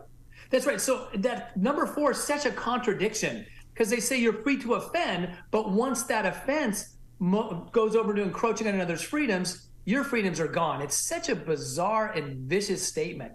There's no way to salvage number 4. But number 3, I wanted to make this one point. There is a certain material truth to the fact that we can make choices over our body. But beyond that, when it comes to justice, it's much more profound to say we are not free to do whatever we will with our bodies because we're in relationship with others. The things we do to ourselves affect the common good and they affect the community. And this is about virtue. And they're suggesting something crazy about abortion with it's your will alone. If that were true with the body, there's a body inside in abortion that they kill. So it's as contradictory as all the rest, but it's not always apparent. You're 100% correct on that part. Number 5, beliefs should conform to one's best scientific understanding of the world. One should take care never to distort scientific facts to fit one's beliefs. Boy, well, I guess the Satanic Church has been the biggest bunch of anti-vaxxers, at least. That should have been one thing that we could give them credit for the last couple of years. But I would have to say this one is truly incredible, because how do you scientifically, well, Thomas Aquinas, he does really an amazing job at coming as close as you can, if not doing it, to scientifically prove the existence of God. But this, of course, is one of those things that they're setting themselves up to make sure everybody around them who has a lot more nuanced and open and divine view on the world, has their back up against the corner. That the common person needs to come out with indisputable science to prove that they are worthy of living around other people and having a seat at the table in whatever kind of I don't know what they're creating, a community. Do you have a seat at the table? Show us the science that you belong here. Right. And Frank, it's obvious that they mean material science here. The great thinkers up to the last century understood that there are three basic kinds of science. The highest one is theology. That's the science of God. The second highest is philosophy, the handmaiden of theology, which is the science of the mind. And the lowest is material science. But worse than that, they show here that they expect you to be subjectivist and relativist and say your current level of scientific knowledge ought to be the ground of your belief, which is ridiculous. And that current knowledge should guide your beliefs, not the other way around. So your beliefs don't lead you into further scientific inquiry. And if they do, and you change your belief, then what you believed before was obviously not true. Oh, yeah. So this is such a train wreck of anti-intellectualism and anti-reality. Well, again, Stephen, where exactly does that leave most people? I mean, we all go through basic earth science classes in high school. By the time we are, 20 years old, we've forgotten almost everything. I mean, I still remember things like the rainforests are the lungs of the earth, and I know about the importance of CO2 and oxygen. But for most people, the level of one's scientific belief is, your belief should conform to one's best scientific understanding of the world. So then still at that is such a multipolar world you're trying to create, where every level of people with either no scientific understanding of anything, no matter how basic, to those who have had their galaxy brains completely puffed up by these American universities. Again, we are in a caste system that is based completely on subjective understanding of always evolving theories. Right. And this is not the source of human belief. For the beginning of mankind till today, an educated human person grounds belief in principles of truth.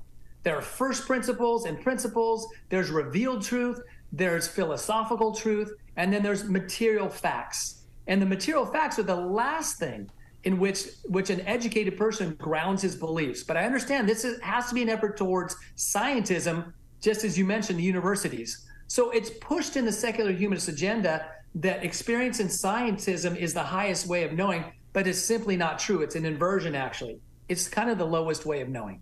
The other thing that comes up for me, too, is I understand better than, I guess, most, just, average, because I worked in health and fitness for so long, and I also see myself as a subject of my own, tinkering with nutrition. But you start to get to understand the scientific and the reasons why eggs are good for you.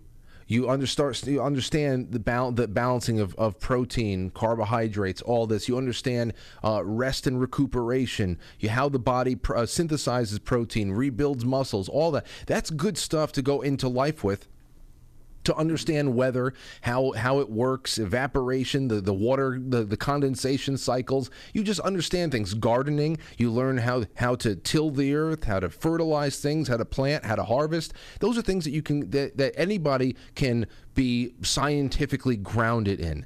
But the bigger questions and fulfillment in life have always been what you're going to do to be able to attach your heart, your spirit to something. And those bigger questions that we've been asking since we've had the ability to ask questions out loud. And for anybody to be limited to what we can only confirm about the germination process of a sunflower seed is just so empty in existence, if you ask me.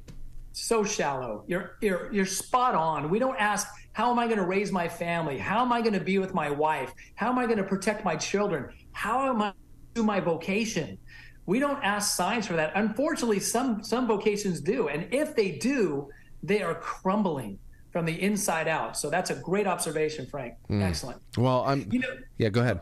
You mentioned earlier that the Satanic Temple, that they should have been anti-vax. I don't know their position on. I would assume they'd be super pro-vax because they're the culture of death. But I don't know that. Do you know that? I don't know. That's the other thing.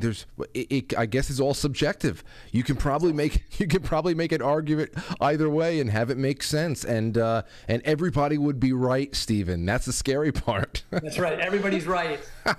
Okay. Well, and I can almost guarantee you what they mean by science is scientism, not the authentic scientific method founded by Sir Francis Bacon. I would bet money on that. Okay, so then let's go to number 6 and then 7. People are fallible. If one makes a mistake, one should do one's best to rectify it and resolve any harm that might have been caused. What on earth does that mean? I don't know. I just don't know. I mean, I thought if your worldview conforms to your best understanding of the world, especially scientifically, then that's just it. But then when you find out that you were wrong and you made a mistake, what kind of mistake? I don't understand. Pay your debts? Is that your? This is so. It feels like this is something that 3rd or 4th graders came together and said, let's make a whole bunch of rules, our own 7 commandments, and let's try to sound as smart as we can. And it's not working. No, this one sounds really dumb. Actually, it's idiotic. It's Beth, you're right. 3rd, 4th grade playground talk. But you know the one before, they said, well, if you harm somebody, you lose all your freedom anyway, or you forgo your own freedom. It's just ridiculous. I don't even know what that means. But I don't see any way that it's some kind of proverb or some kind of tidbit of wisdom. Or it's not even reasonable. It's true that we make mistakes. It's true that we ought to resolve any harm we cause and make reparations. That's true. But I don't see in the midst of all these other ones why that would be the case. It's true. I mean, you said number 4 over here, the last line in number 4. To willfully and unjustly encroach upon the freedoms of another is to forego one's own. Well, then you don't need number 6. We already know how. We already know how this. If you make a mistake, we already know how this resolves itself. You're out. You're gone. You're done.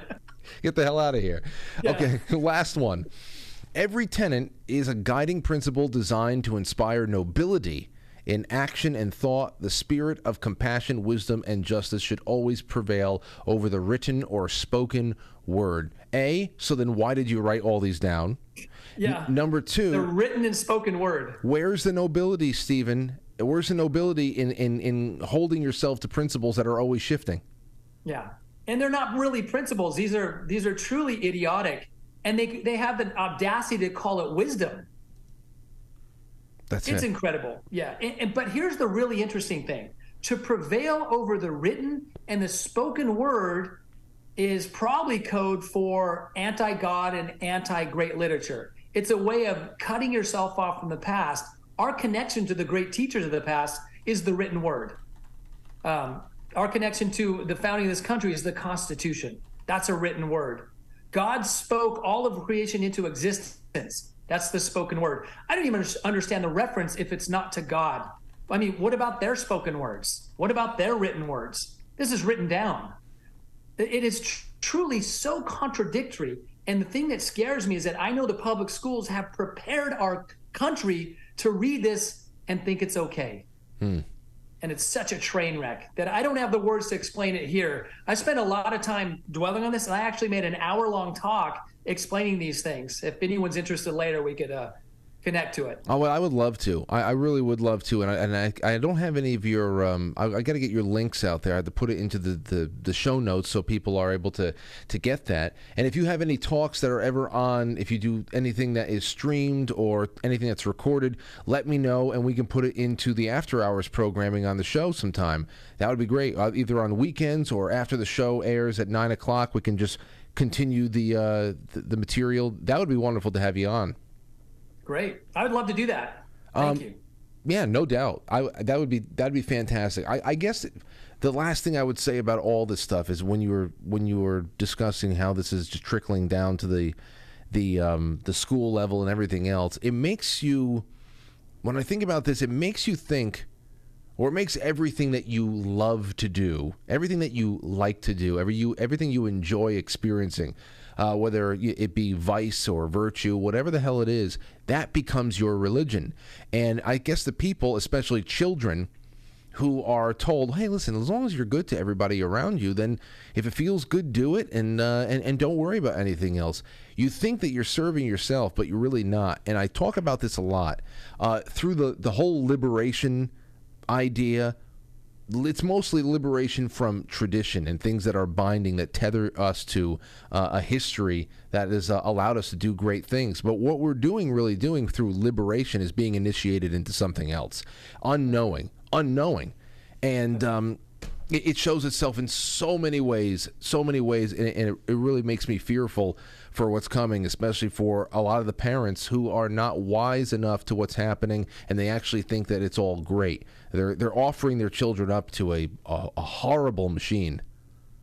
That's right. And you said the word good, and they substitute nice for good, and they say do your own will but harm no one. That's a quote from Satan, actually. Just do what you will, just harm nobody. That's because when you do that, you don't get friction, I suppose.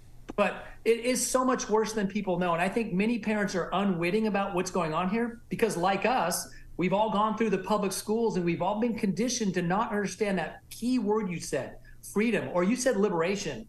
They mean to make an equivocation of freedom because in the satanic world, freedom is freedom from what's good, true, and beautiful.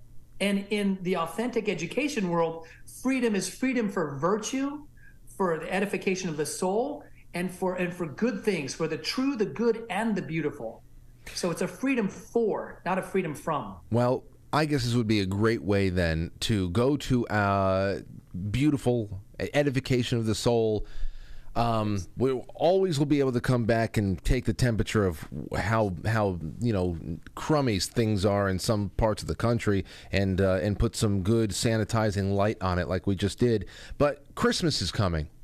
And I wanted to, the first thing I did to reach out to you, Stephen, I said, we haven't spoken in a while. I have some time open, and I'd love to do some Christmassy kind of stuff. Do you have any stories? Because you're a storyteller. Last time you were on, I think we were talking about Brothers Grimm and fairy tales and all this great stuff, which we have to do more storytelling nights. But I said, do you have any Christmas stories? He goes, you said, I don't have any Christmas stories off the top of my head, but did you know about the Jesse tree? I said, no, but don't tell me anything because I want to learn about it on air. So what is the tradition of the Jesse tree? I want to know about this. Yeah, there's a really, really wonderful tradition in the Christian tradition called the Jesse tree. And it comes out of the Middle Ages. And it's a wonderful way to incorporate stories with your children and what we call the Advent season, which starts 4 Sundays before the birth of Christ. And we have 4 weeks of Advent. Advent means the coming of Christ. And anticipating that, this tradition started with a thing called the Jesse tree because Jesus Christ comes from the line of Jesse.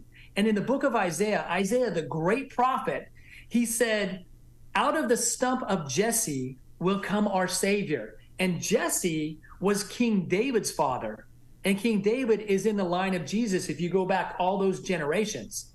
So the Jesse tradition is like this. You set up a little tree, but the main thing about this Christmas tree is that you have a series of 25 ornaments that you can make at home. And each ornament has a different symbol. So you start on day 1 with the story of creation, and it goes through all these amazing Old Testament Bible stories up through the New Testament until you get to, on the 25th day, the birth of Jesus Christ. And it's such a wonderful tradition. And we're already 8 days into the season. So what I thought I'd do is, when I stop for questions in a moment, is I thought I would share the first 8 stories, not tell you the stories because we don't have time for that, but just tell you what they are so that if anybody wants to do this, they can email me and I'll send them a Word document that has all 25 stories and ornament symbols. You can look at this and share this with your children, catch up, and do this every day till Christmas Eve. I'm glad you brought that up, because that was going to be pretty much my only question up till now.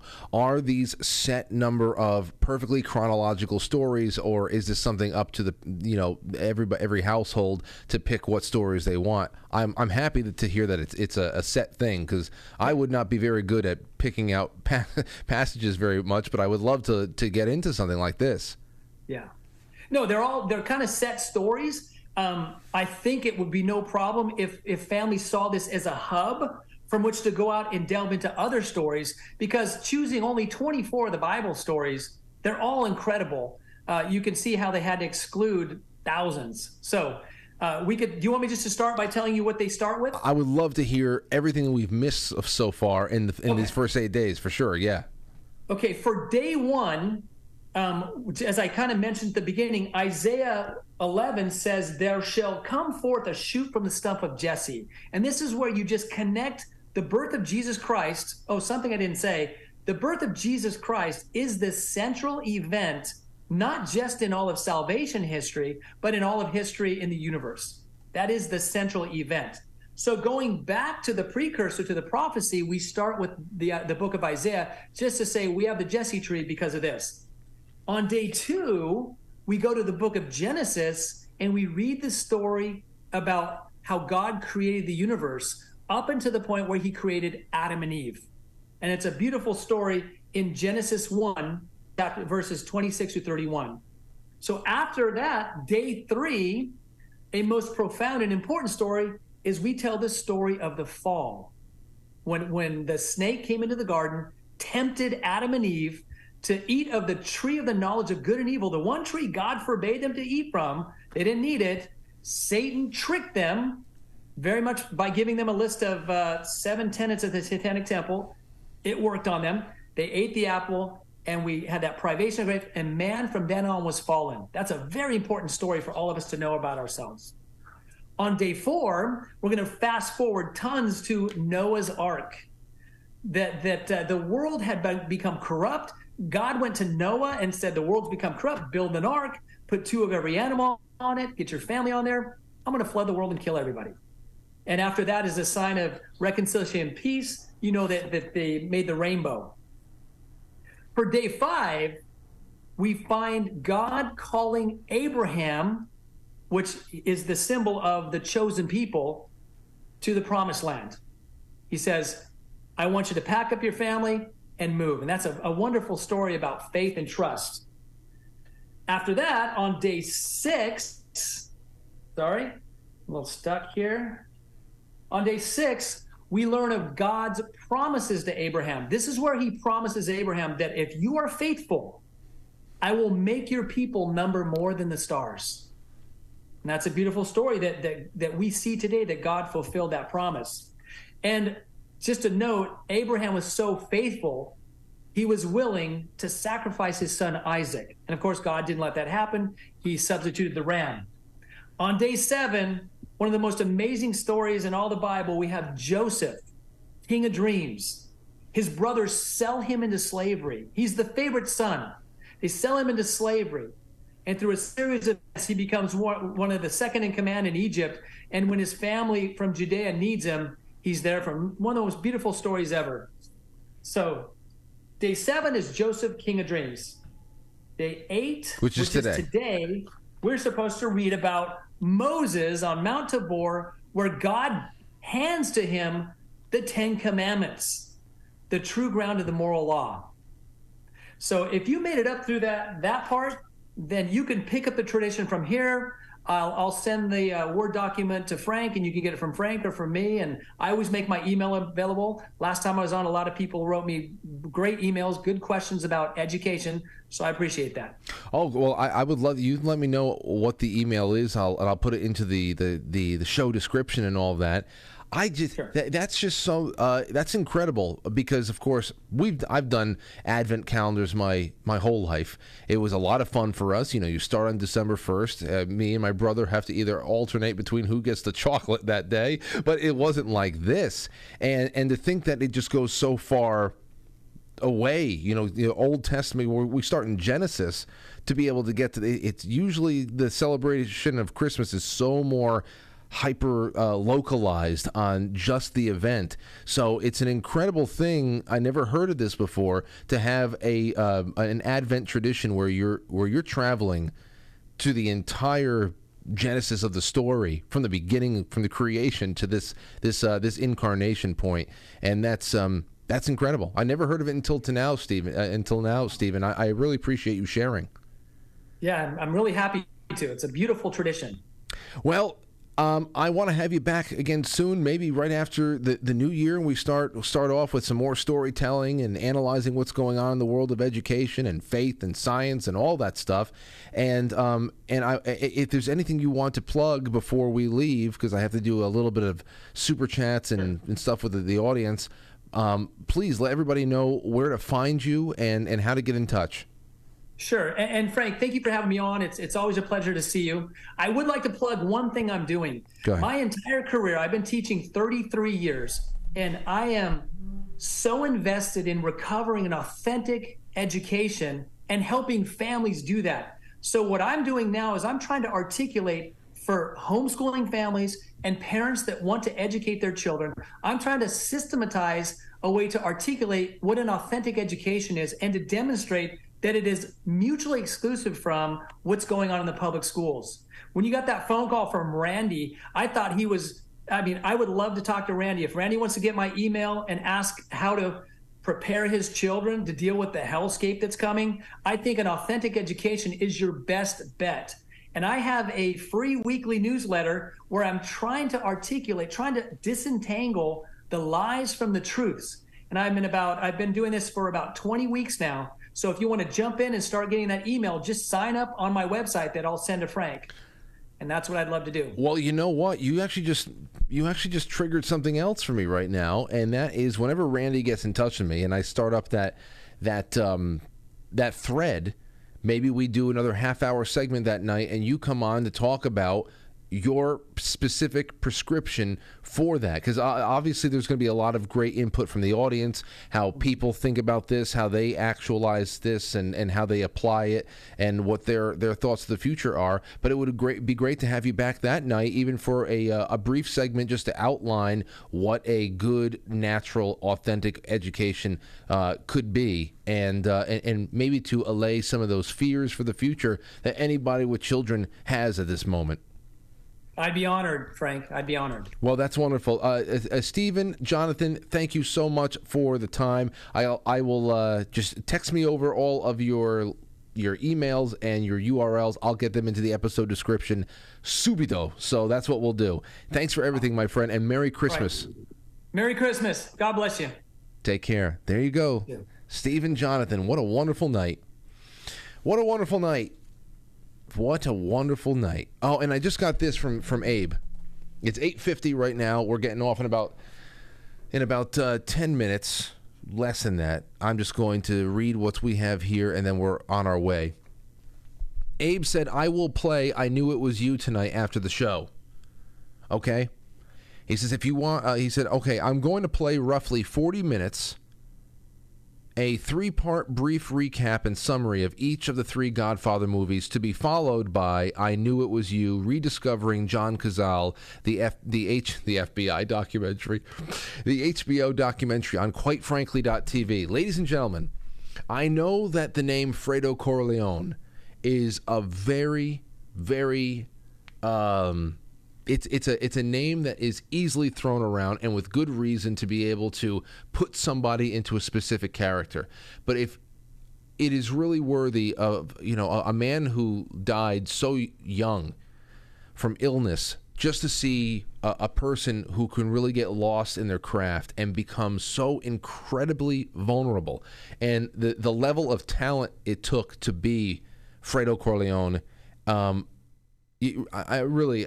Any chance I get to tip my cap to John Cazale, I do, especially since I saw this documentary. So go to QuiteFrankly.tv. Right after this show ends, there is a 3-part summary of all the Godfather movies, and then right into I Knew It Was You, Rediscovering John Cazale. All right, so thank you to all my super chatters. Thank you again to, let me see if anybody is on. Yes, Jesse. 1138 in Wichipoo, my last cookie, so please share. Great guests all around. Wonderful people on the Foxhole. Thank you, guys and gals, for everything. It was a great night, and the gold pills they really humble us. All right? So I'm hoping to see many of you switching over to quitefrankly.tv. It doesn't take much, just a click on the browser, open it on up, and there you are. And in the meantime, too, while you're on quitefrankly.tv, go to the Sponsor Us tab and consider being even a $1 sponsor of the show right there through the website, right there on the Sponsor Us tab. You get a whole bunch of great things. You get priority emailing. You get a Sunday link to our unlisted live streams. You are now automatically entered into all of our monthly sponsor giveaways. We started that in November. Oh, and there's more. That's on top of whatever you may sign up for specific perks. But thank you, guys and gals, for making this all possible. Thank you to Steve and Jonathan for coming on the show tonight. And I hope to see you all in the chat room shortly after this concludes. All right? Well, that's all for me. I'll see you tomorrow, ending the week with Sam Tripoli. I'll catch you on the flip side.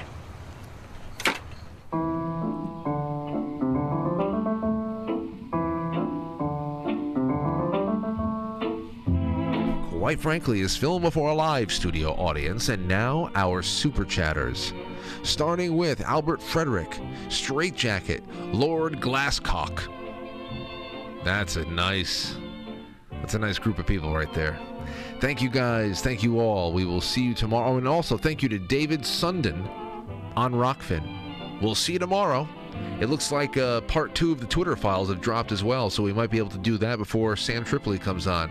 All right, we'll talk to you soon. Goodbye.